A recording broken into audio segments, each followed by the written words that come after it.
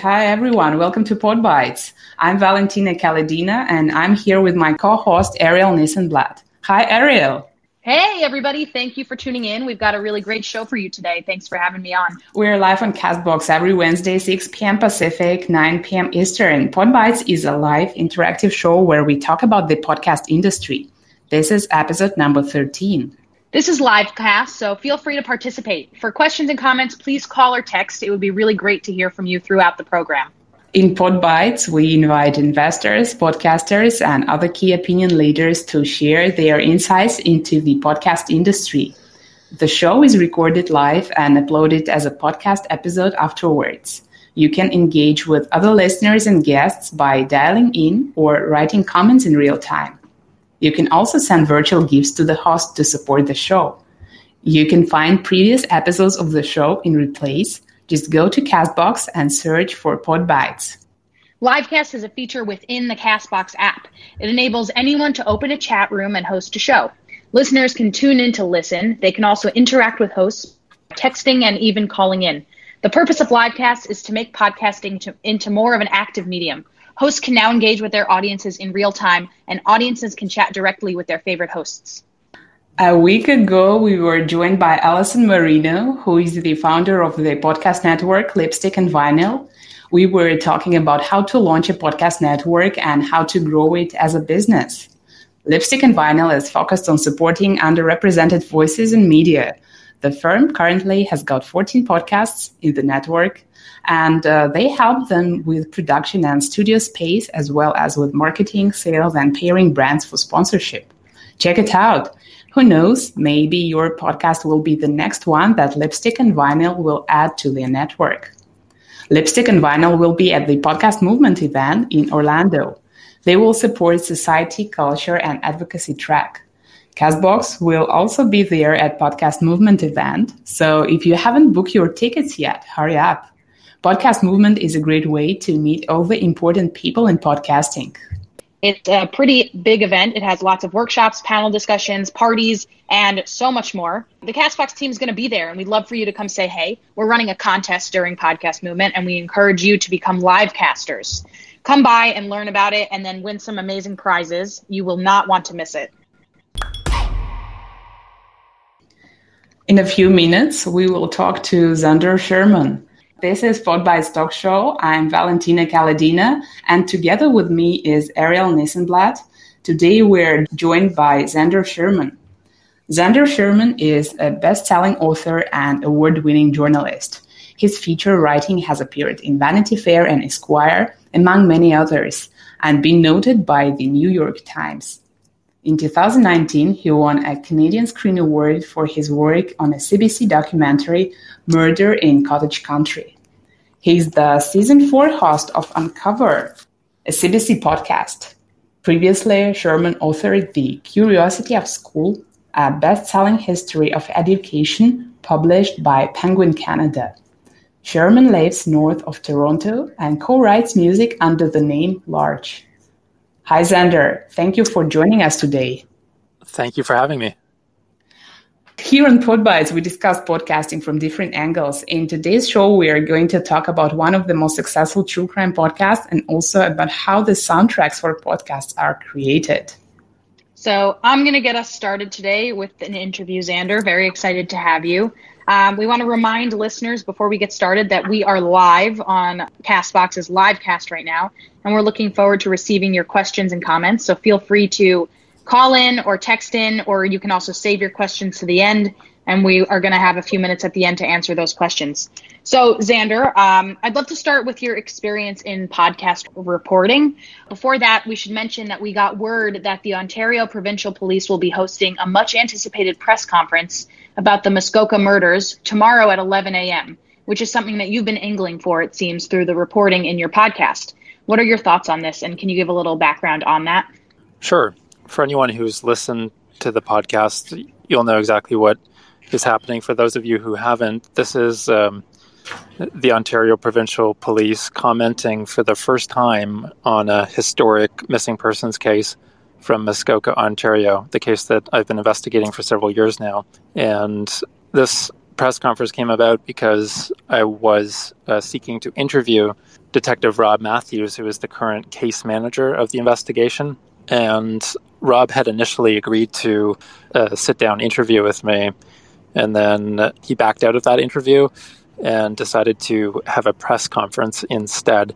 So that is what is happening tomorrow. He says that tomorrow they will disclose potential ways that this case can be solved. So it's a tantalizing announcement, and I'm very excited to see what happens tomorrow.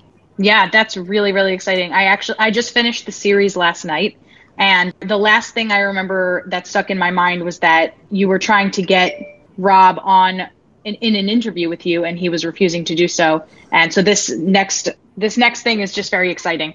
I want to talk a little bit about your introduction into journalism.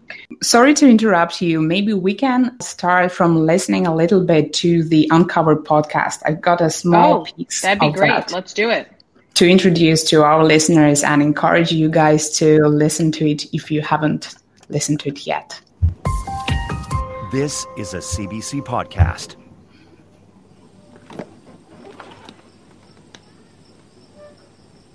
I'm standing in a small 8x10 shed, just like the one you might have in your backyard. It's full of gardening tools, tarp, bits of lumber, and an old lawnmower battery. The shed sits on a property in Muskoka, Ontario, Canada's cottage country.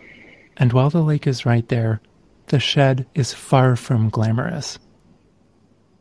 As I'm standing here, an orange cat wanders over. It takes a step inside the shed, but keeps one paw raised in the air, as if trying to make up its mind. Should I keep going or turn around? Psst, I say. Scat! The cat steps back and, a minute later, vanishes into the woods. Good, I think. Run. Muskoka. Thanks for listening. And it was a small piece from the Uncover podcast. And now let's come back to what you were saying before, Ariel. Yeah, sure. Here I am. I'm back. What stands out to me the most about that that little clip, aside from the fact that your voice, Xander, is very chilling, is that I usually listen to podcasts on two times speed, so it was very slow to me, which somehow makes it even more compelling. So I'm gonna consider going back to that. So I wanted to dive into your introduction to journalism and to reporting. If you could tell us a little bit about your background and what got you into reporting and uncovering stories, that would be great. Sure. I always knew I wanted to be a writer. I think I was voted most likely to write a book in high school, and shortly thereafter I went to my local magazine in Muskoka and just introduced myself and said, will you hire me to do some copy editing? And that led to feature writing, and then eventually I decided that I wanted to write a book on education because I had been homeschooled, and I had also attended public school, so I was kind of always curious about how the history of school came to be. And so I wrote that book in 2012, and then it did well enough for me to continue.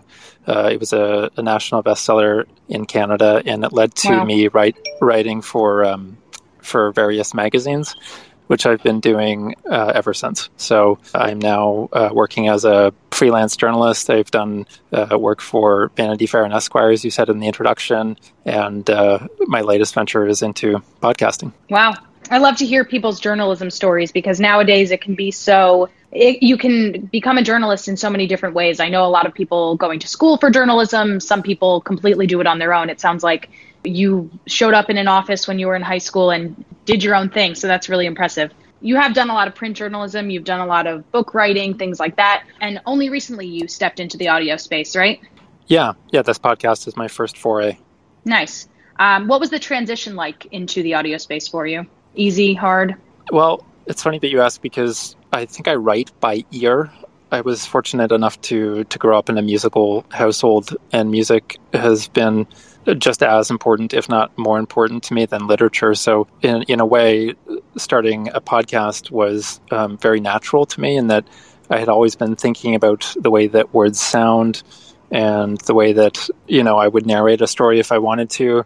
And, I play music as well. And I had always wanted to do a soundtrack. And you might be asking me about this later, but I was lucky enough to get the opportunity to compose the music for this podcast, which I did with a friend of mine. And that was very nice. We will talk about that later in details. Sure, about the music. Yeah. I listened to your interview with Joe Jordan, I think is her name, on one of the interviews you did maybe in November or so, before you went into production for Uncover Season 4. And I think you mentioned she asked you a question about how audio is different from making a documentary, because you had also collaborated on a documentary about these murders. And you said something about how a podcast like this that's so high in quality, and the CBC, of course, is a very high quality production engine, works to make it a documentary basically, but without a visual component. So it's essentially what you would see on TV, except just in your ears. Do you find that to be accurate still? Yeah, I remember saying that. It's the example that we in podcasting all follow is Serial, which is a perfect example of that. That podcast could have easily been a documentary, but the choice was made for it to be a podcast. And when you listen to it, you see it and you see the story unfold. And that's something that, I certainly aspired to when I was working on this podcast, is to make it very visual so that listeners would stay focused on the story and on the events that happened and be able to picture everything. Yeah, I think you definitely did a great job doing that.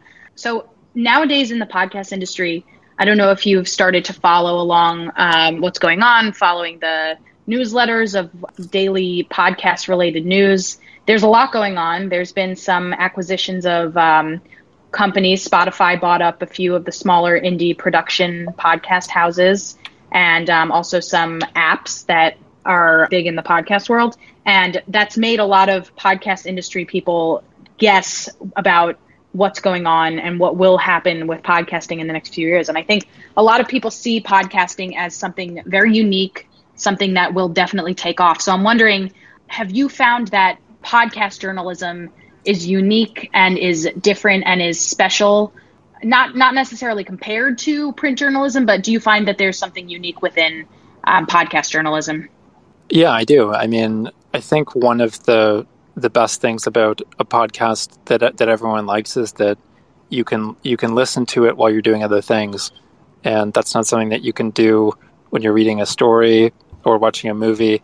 And just given people's busy lives and running around and trying to multitask, I think podcast is a very conducive storytelling format to the 21st century. And that's not a criticism of it as well. It's something that you want to pay attention to because it can be so captivating. And in a way, at least for me, I know that I almost listen to a podcast more closely if I'm able to be doing something with my hands, working outside or driving. It's almost a way of being able to pay closer attention to the details of the story. I think that's true. I think a lot of people nowadays they're excited by the medium because, you can jog while you're doing it. You can clean. I've actually learned to clean more now that I listen to podcasts. I enjoy washing the dishes. And I think true crime podcasts like this feel especially captivating when you're listening while going about your everyday life. So I wanted to jump into the fact that you've reported on this story for so many years. First of all, it's been, when did Joan go reported missing? In 1998, is that right? In November of 1998. Long time ago. I'm wondering quickly, for people who have not listened yet, if you could give just a minute or two synopsis of what the case is about. These are people's real lives. Yeah. So in 1998, there was an elderly woman who lived in the town of Huntsville, which is located in Muskoka. She was a well-known community fixture. She would be seen on the side of the road walking in and out of town carrying plastic grocery bags. She looked disheveled. She often wore secondhand clothing, had a kerchief on her hair, and people would stop and pick her up, and she would say, "Can you give me a ride?" And they would take her to a location and ask her questions along the way. She didn't like talking about herself, so people didn't really understand much about her life, although they seemed to think that she was educated and intelligent, but all she liked to talk about were her many cats, which she lived with. And then one day she wasn't around anymore, and police began investigating, and they attended the property where she had been living, and they didn't find Joan's body, as they believed at that point they would, and they didn't find any evidence that has led to a charge, but they did find her 30-something cats shot dead with a .22 caliber hunting rifle, according to police documents. So to many people, that signaled that Joan had been murdered because she was known as the cat lady, and everyone said that she would never leave her cats. Wow. Yeah. Hearing it told like that is, it's such a scary story. And I definitely encourage everybody to check it out. Since you've reported on this series in print, on TV, and through audio, do you think that the case of the cat lady is more effective as an audio journalism project, or do you think that one medium does a better job explaining it than another, or are all of them important and equally effective? I think they're all important, although this podcast represents the most comprehensive telling of the story to date.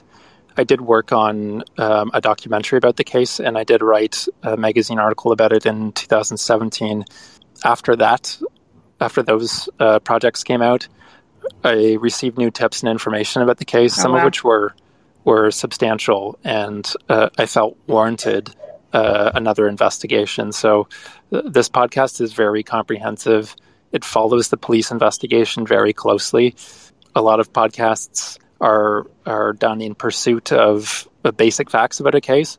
And I was lucky that, I had done so much work on the story already at that point that I felt I could tell a very comprehensive version of events. So that's something that I wanted to do from the outset.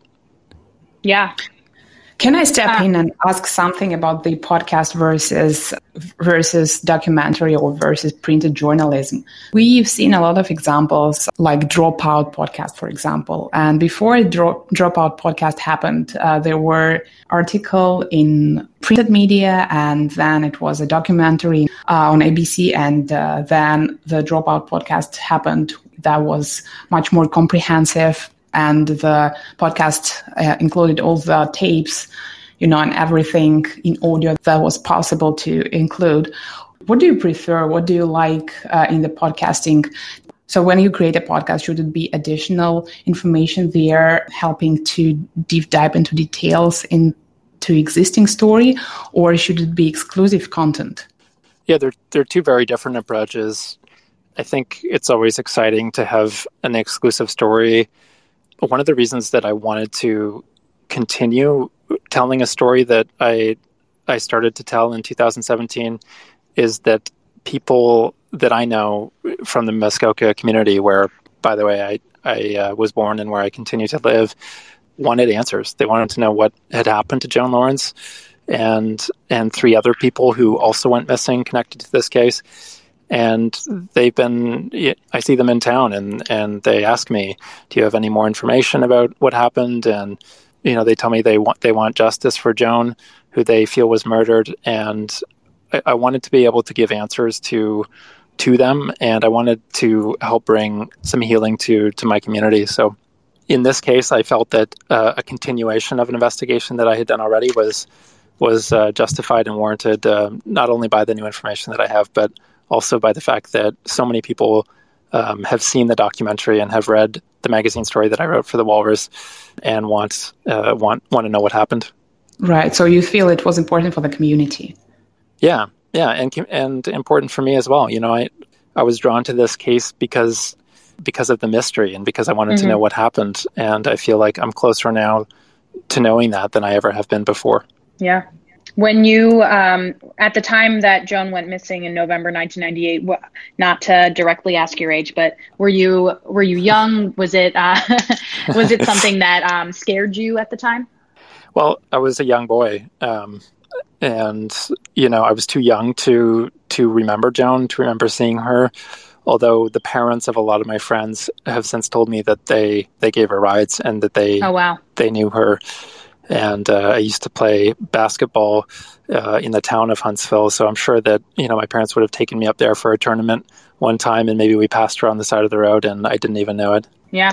Wow. I think all of the people who have reported for the CBC's Uncover series have had a connection of some sort to the story that they're reporting on. And I think that brings me to a good a point to talk about the CBC. Do you think that the CBC intentionally wants to find people who are connected to these stories so that there's a personal mission within them? I can only speak to my experience with the CBC. I think that what attracted to them to this story was the fact that I'm from the community, that I've done so much research on it, and that I could bring an empathetic touch to the story. I know that those are values that they have. And one thing I've noticed listening to seasons 1, 2, and 3 is that they're very human presentations of very difficult and morally challenging subject matter. Everything from Escaping NXIVM in season 1 to the Village murders in season 3, and this isn't just another story for me. I'm not someone from a city that is flying to a remote country town to report on a local mystery. This is my community. These are people that I know, and I bring that kind of local sensibility to the story. Yeah. So working with the CBC. Oh, go ahead, Valentina. Yeah, I was going to tell, because we were talking about CBC, and I'm really curious about their production. And I noticed that at the upcoming Podcast Movement event, there is even a special session called "Why Are Canadians So Good at Investigative True Crime?" It's a really good question. Is it true? Do you find that to be true, Xander? I think there are great journalists everywhere. I know that the journalism that has gone into this Uncover series is journalism that I admire. It's it's empathetic, it's engaging, it's intelligent, it's articulate.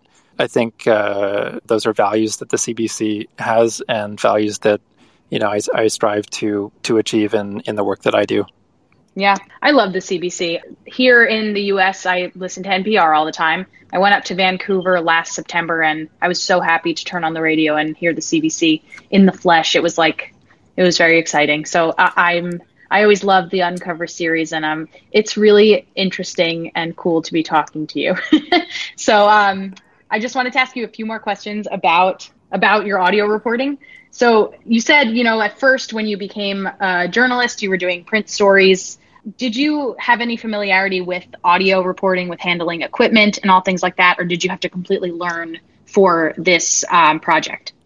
Well, it's interesting because I didn't have prior experience so much with audio recording from a journalism standpoint, but I did have experience with it from a music standpoint. Right.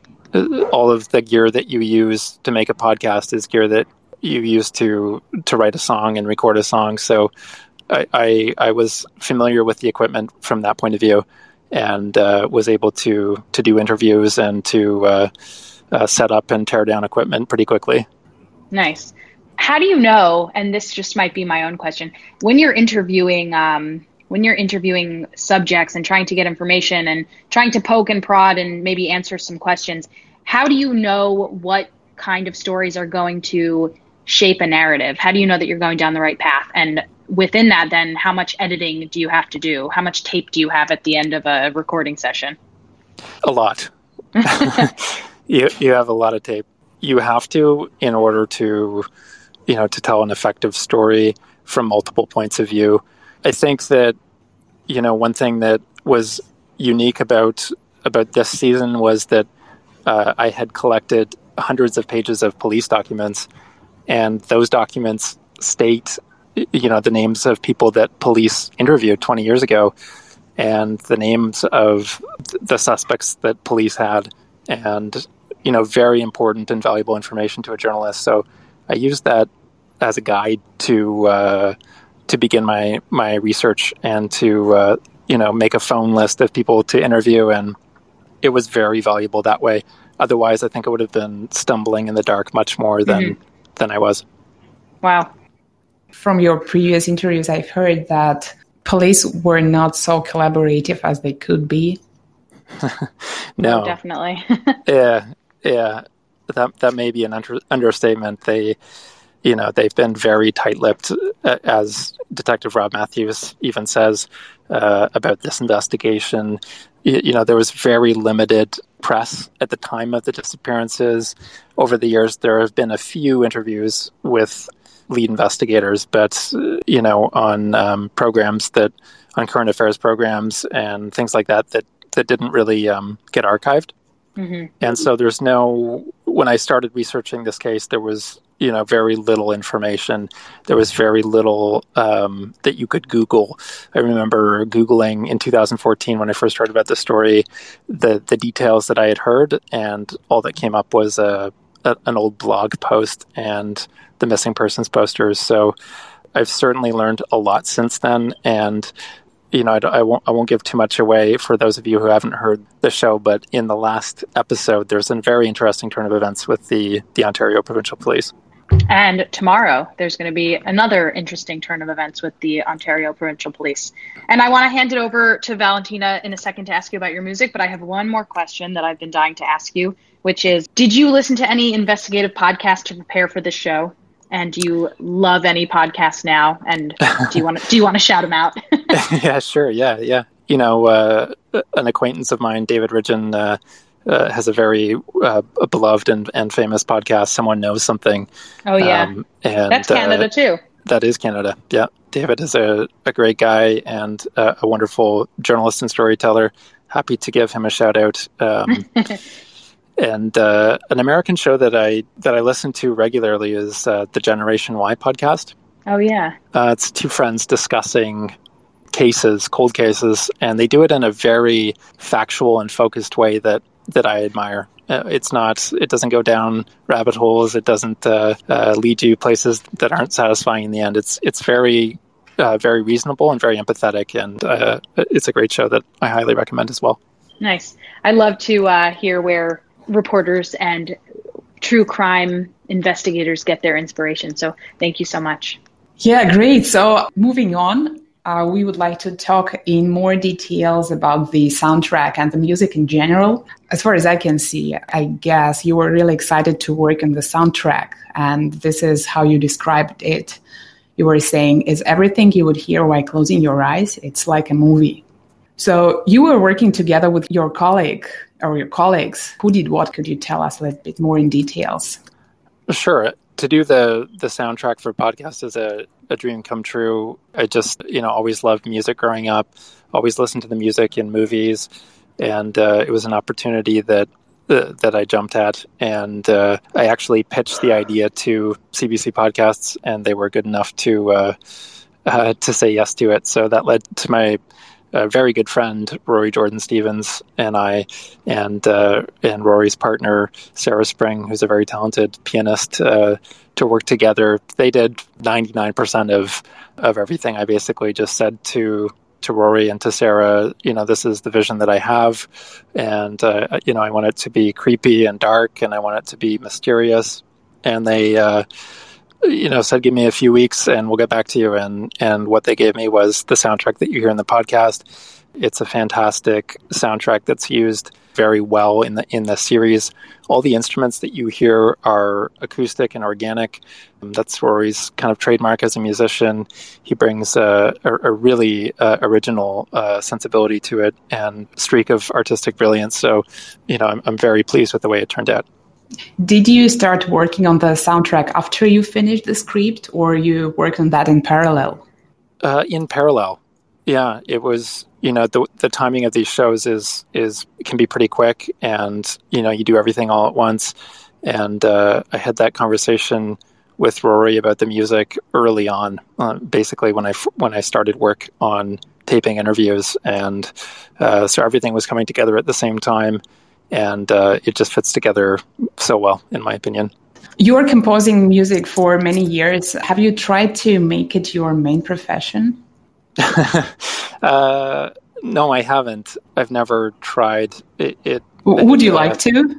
If someone out there would like to hire Rory and I to do a soundtrack full time, I'm sure we would. It's as a storyteller and as a journalist, I like to paint pictures with words, and as a musician, it's very similar. You're taking an instrument and you're creating melodies and stories and images, and it's a lot of fun. It's a great creative outlet, and the marriage of music and storytelling in this podcast was, like I said, it's a dream come true.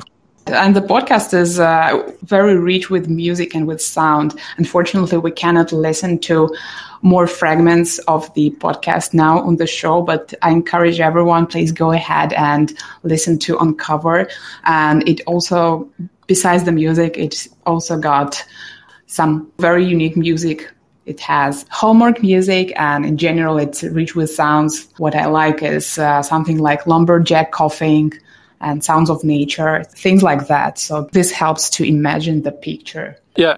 I just to add to that, one of the things that I wanted to do with this podcast sonically was to introduce silence and nature. And Muskoka is known as a natural environment, and it's renowned for its natural beauty.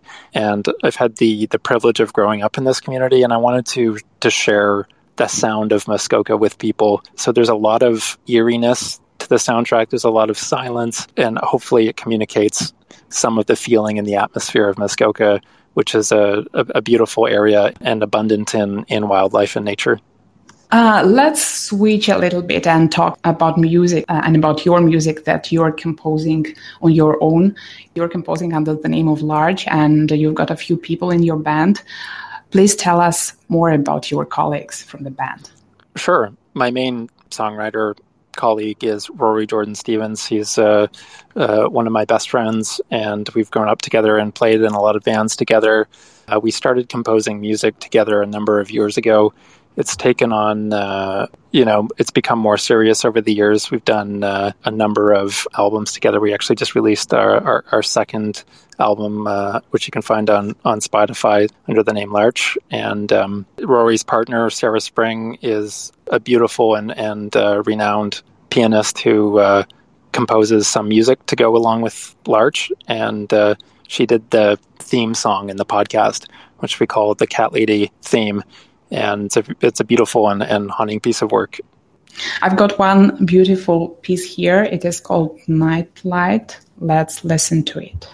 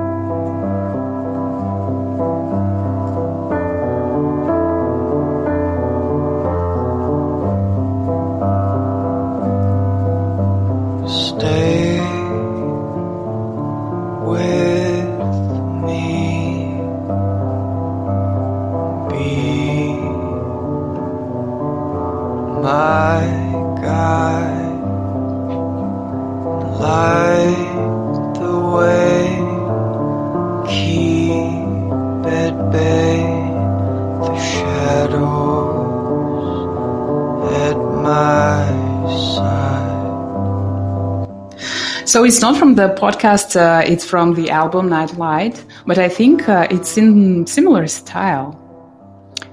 Yeah, it's very similar. That's Rory singing, just so people have some context. That's Rory singing lyrics that I've written, and that's Rory's partner, Sarah, playing piano. I'm curious about this track, and probably everyone is asking the same question, but I'm still curious. So the Nightlight is obvious referral to Beethoven's Piano Sonata number 14, so-called Moonlight Sonata. Can you shed some light on the story of this song? Oh, I don't know that I can. I don't know that I can. I don't know if I'm that fluent in music history, but the album that we did, Nightlight, it's an ode to the moon and to nocturnal life, which I think Moonlight Sonata is as well. It's I struggle with insomnia, and the lyrics that I wrote for this album were were born from that. It's an ode to kind of the pre-dawn hours and to being awake at a time that a lot of other people are asleep. And Rory wrote 99% of the music of that with his partner Sarah Spring, and I wrote the lyrics. Moving on, let's talk more about the education. I believe you learned a lot from your family, and correct me if I'm wrong. I was thinking that you learned composing and you learned everything about music first from your father, who's a musician. Am I correct? Yeah, I would say that's fair. Yeah, my mother taught me storytelling, and my father taught me music. And my father is a musician now, and he was a musician in Toronto in the 1970s. He played with a lot of well-known Canadian songwriters, and I grew up in a house where he played music constantly. So yeah, that was a big source of my introduction to music. I'm curious about your education because to those who don't know this, Xander was homeschooled until the age of 13. And I find it's an interesting episode of your biography. And in 2012, I believe, you wrote a book that is called The Curiosity of School, Education and the Dark Side of Enlightenment. And it made the Canadian nonfiction bestsellers top 10 within a week of its August 2012 release.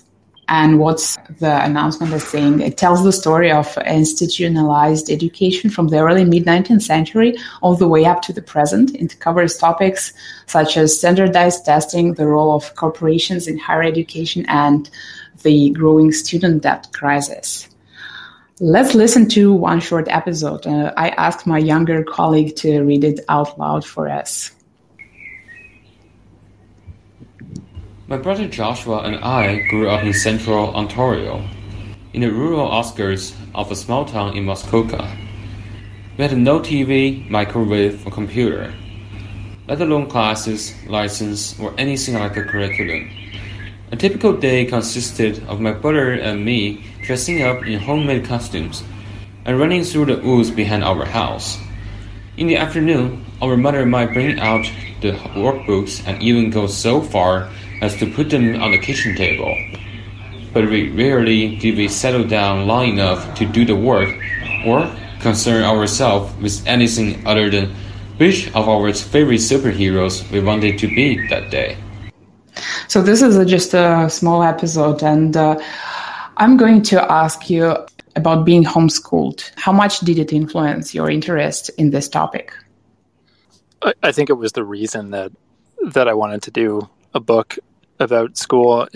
Being homeschooled and then entering the public school system in grade 8 was a really profound experience for me. I started to understand education from the point of view of an outsider, and I think a lot of people who are immersed in the school system from the beginning often don't have that perspective. It's just something that they've always been in and something that they've always known. But to me, it was very interesting that there were things like desks and clocks and tests and teachers, and I wondered where all of those things came from. So I started researching the history of school in 2009, and 3 years later it turned into The Curiosity of School, which was the first book that I wrote, and it explores all of the topics that I was interested in as a kid and all of the subjects that I wanted to know more about.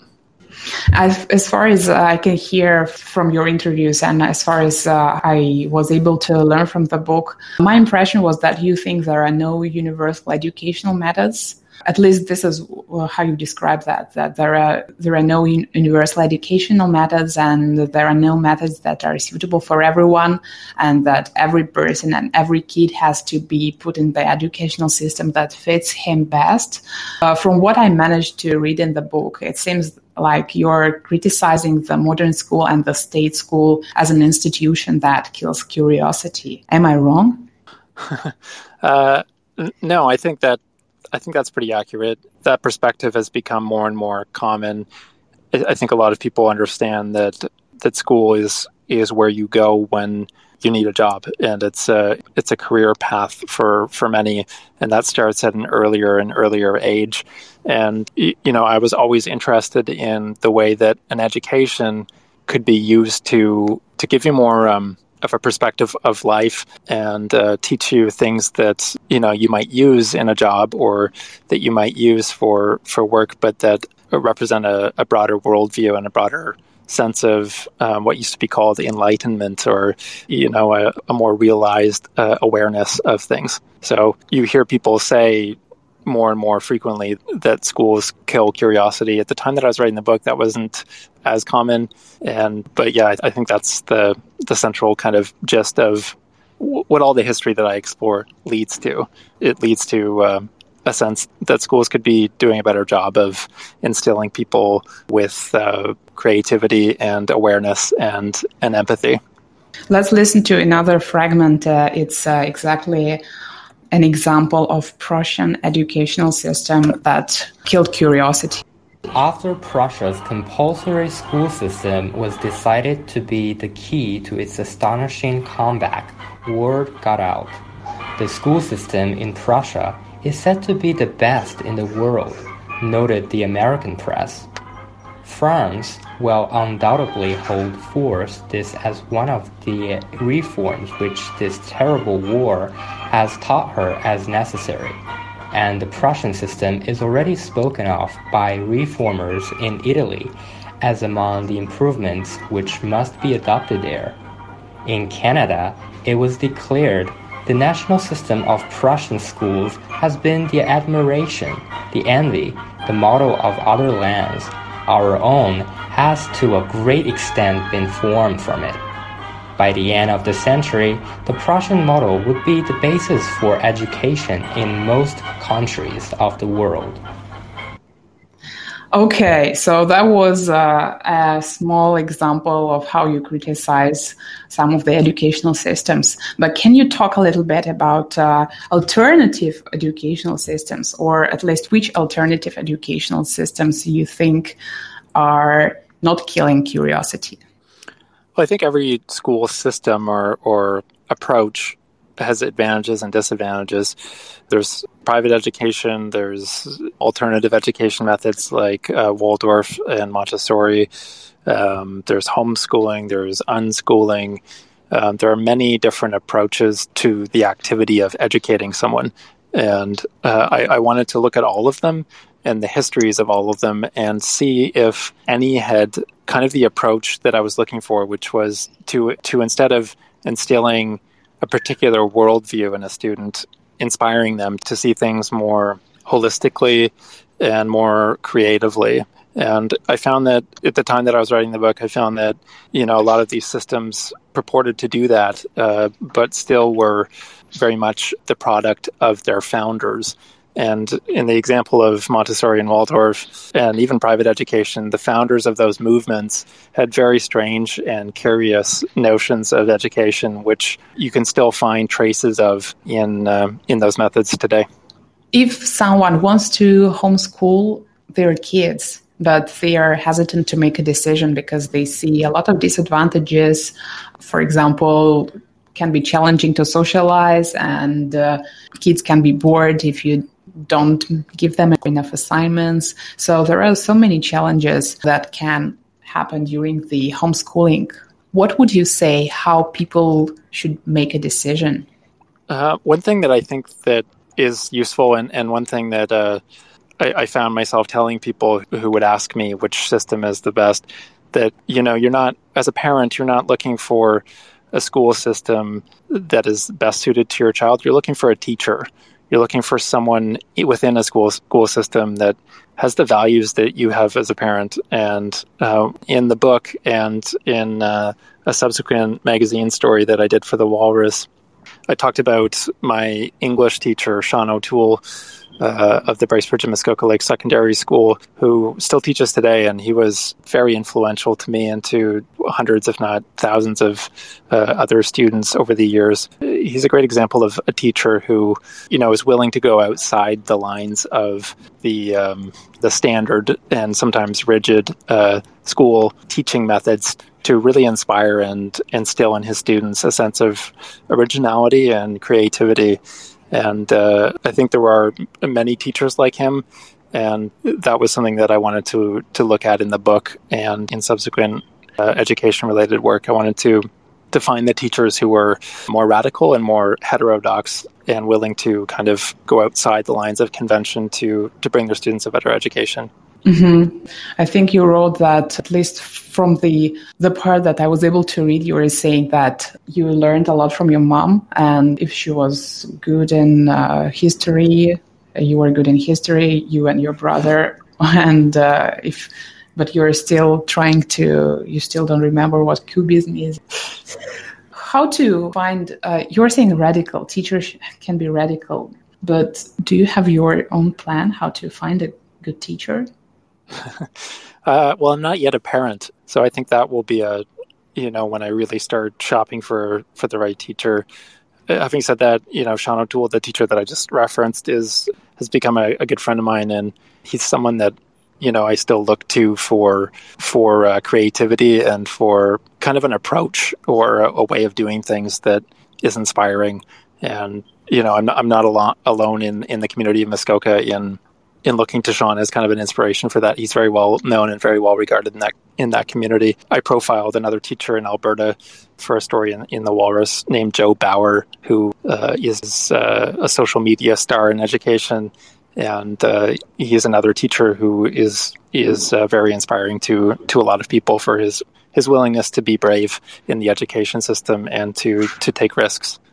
Great. So in one of the interviews, you mentioned that you would like to move away from investigative journalism and you would like to write more about family and personal life. Shall we anticipate the book about parenting or something in this area? Yeah, maybe. I mean, I think my family is a subject that I'll return to again and again. I think your upbringing and your relationship with your parents and your siblings is one of the most profound experiences that you have in this world. And it's a constant source of inspiration. And, both my parents gave me so much and have given me so much over the years and my brother as well, that in a way, writing about them and continuing to explore my relationships with them in storytelling I see it as a tribute to them and to the upbringing that I had. Are you working on any long-form piece at the moment? Yes. The Globe and Mail is publishing a business memoir in the fall that I've spent the last few years researching and writing. It looks at the history of a steel company in Hamilton, Ontario called Dofasco. And that was founded by my great-grandfather and his brother, and my grandfather presided over that company. So the story looks at the rise of Dofasco and my family's personal history. So in a way, it's kind of a blend of research and memoir. Yeah, sounds exciting. Looking forward to it. Let me just jump in right now. Sure. I just want to read some of the comments because we're live on Livecast right now, so people can type in questions, call in with questions. But Miri said, oh my God, I love Uncovered, just subscribed last week, and that she was just talking about your podcast, Xander, on her Livecast yesterday. So that's really awesome. So she just happened to tune in here and had no idea that you'd be here, but you're here and she got to hear your whole story. So that's we love that about Livecast. So thank you. Great. Thanks everyone who joined, and thank you guys for sending your likes and comments. Really appreciate it. That's a wrap for the show. You were listening to the Podbites. I'm Valentina Kaladina, and here also was Ariel Nissenblatt. That's me. We were joined by Xander Sherman, who is a best-selling author and award-winning journalist, a host of Season 4 of Uncover, the true crime podcast of CBC. Xander, thank you so much. Thank you both so much, and thank you to everyone who's listened and commented. It's been a real pleasure to talk to you. Thanks, Xander. Thank you. Thank you guys for listening and asking questions. Please make sure you subscribe to the show. You can click on the show picture. There is a follow button. Make sure you click it so you will receive push notification next time when we go live. And also you can see the upcoming live shows on the Livecast page of CastBox. Use the app, call in, ask questions, and interact with your favorite hosts. We'll see you next week. Bye.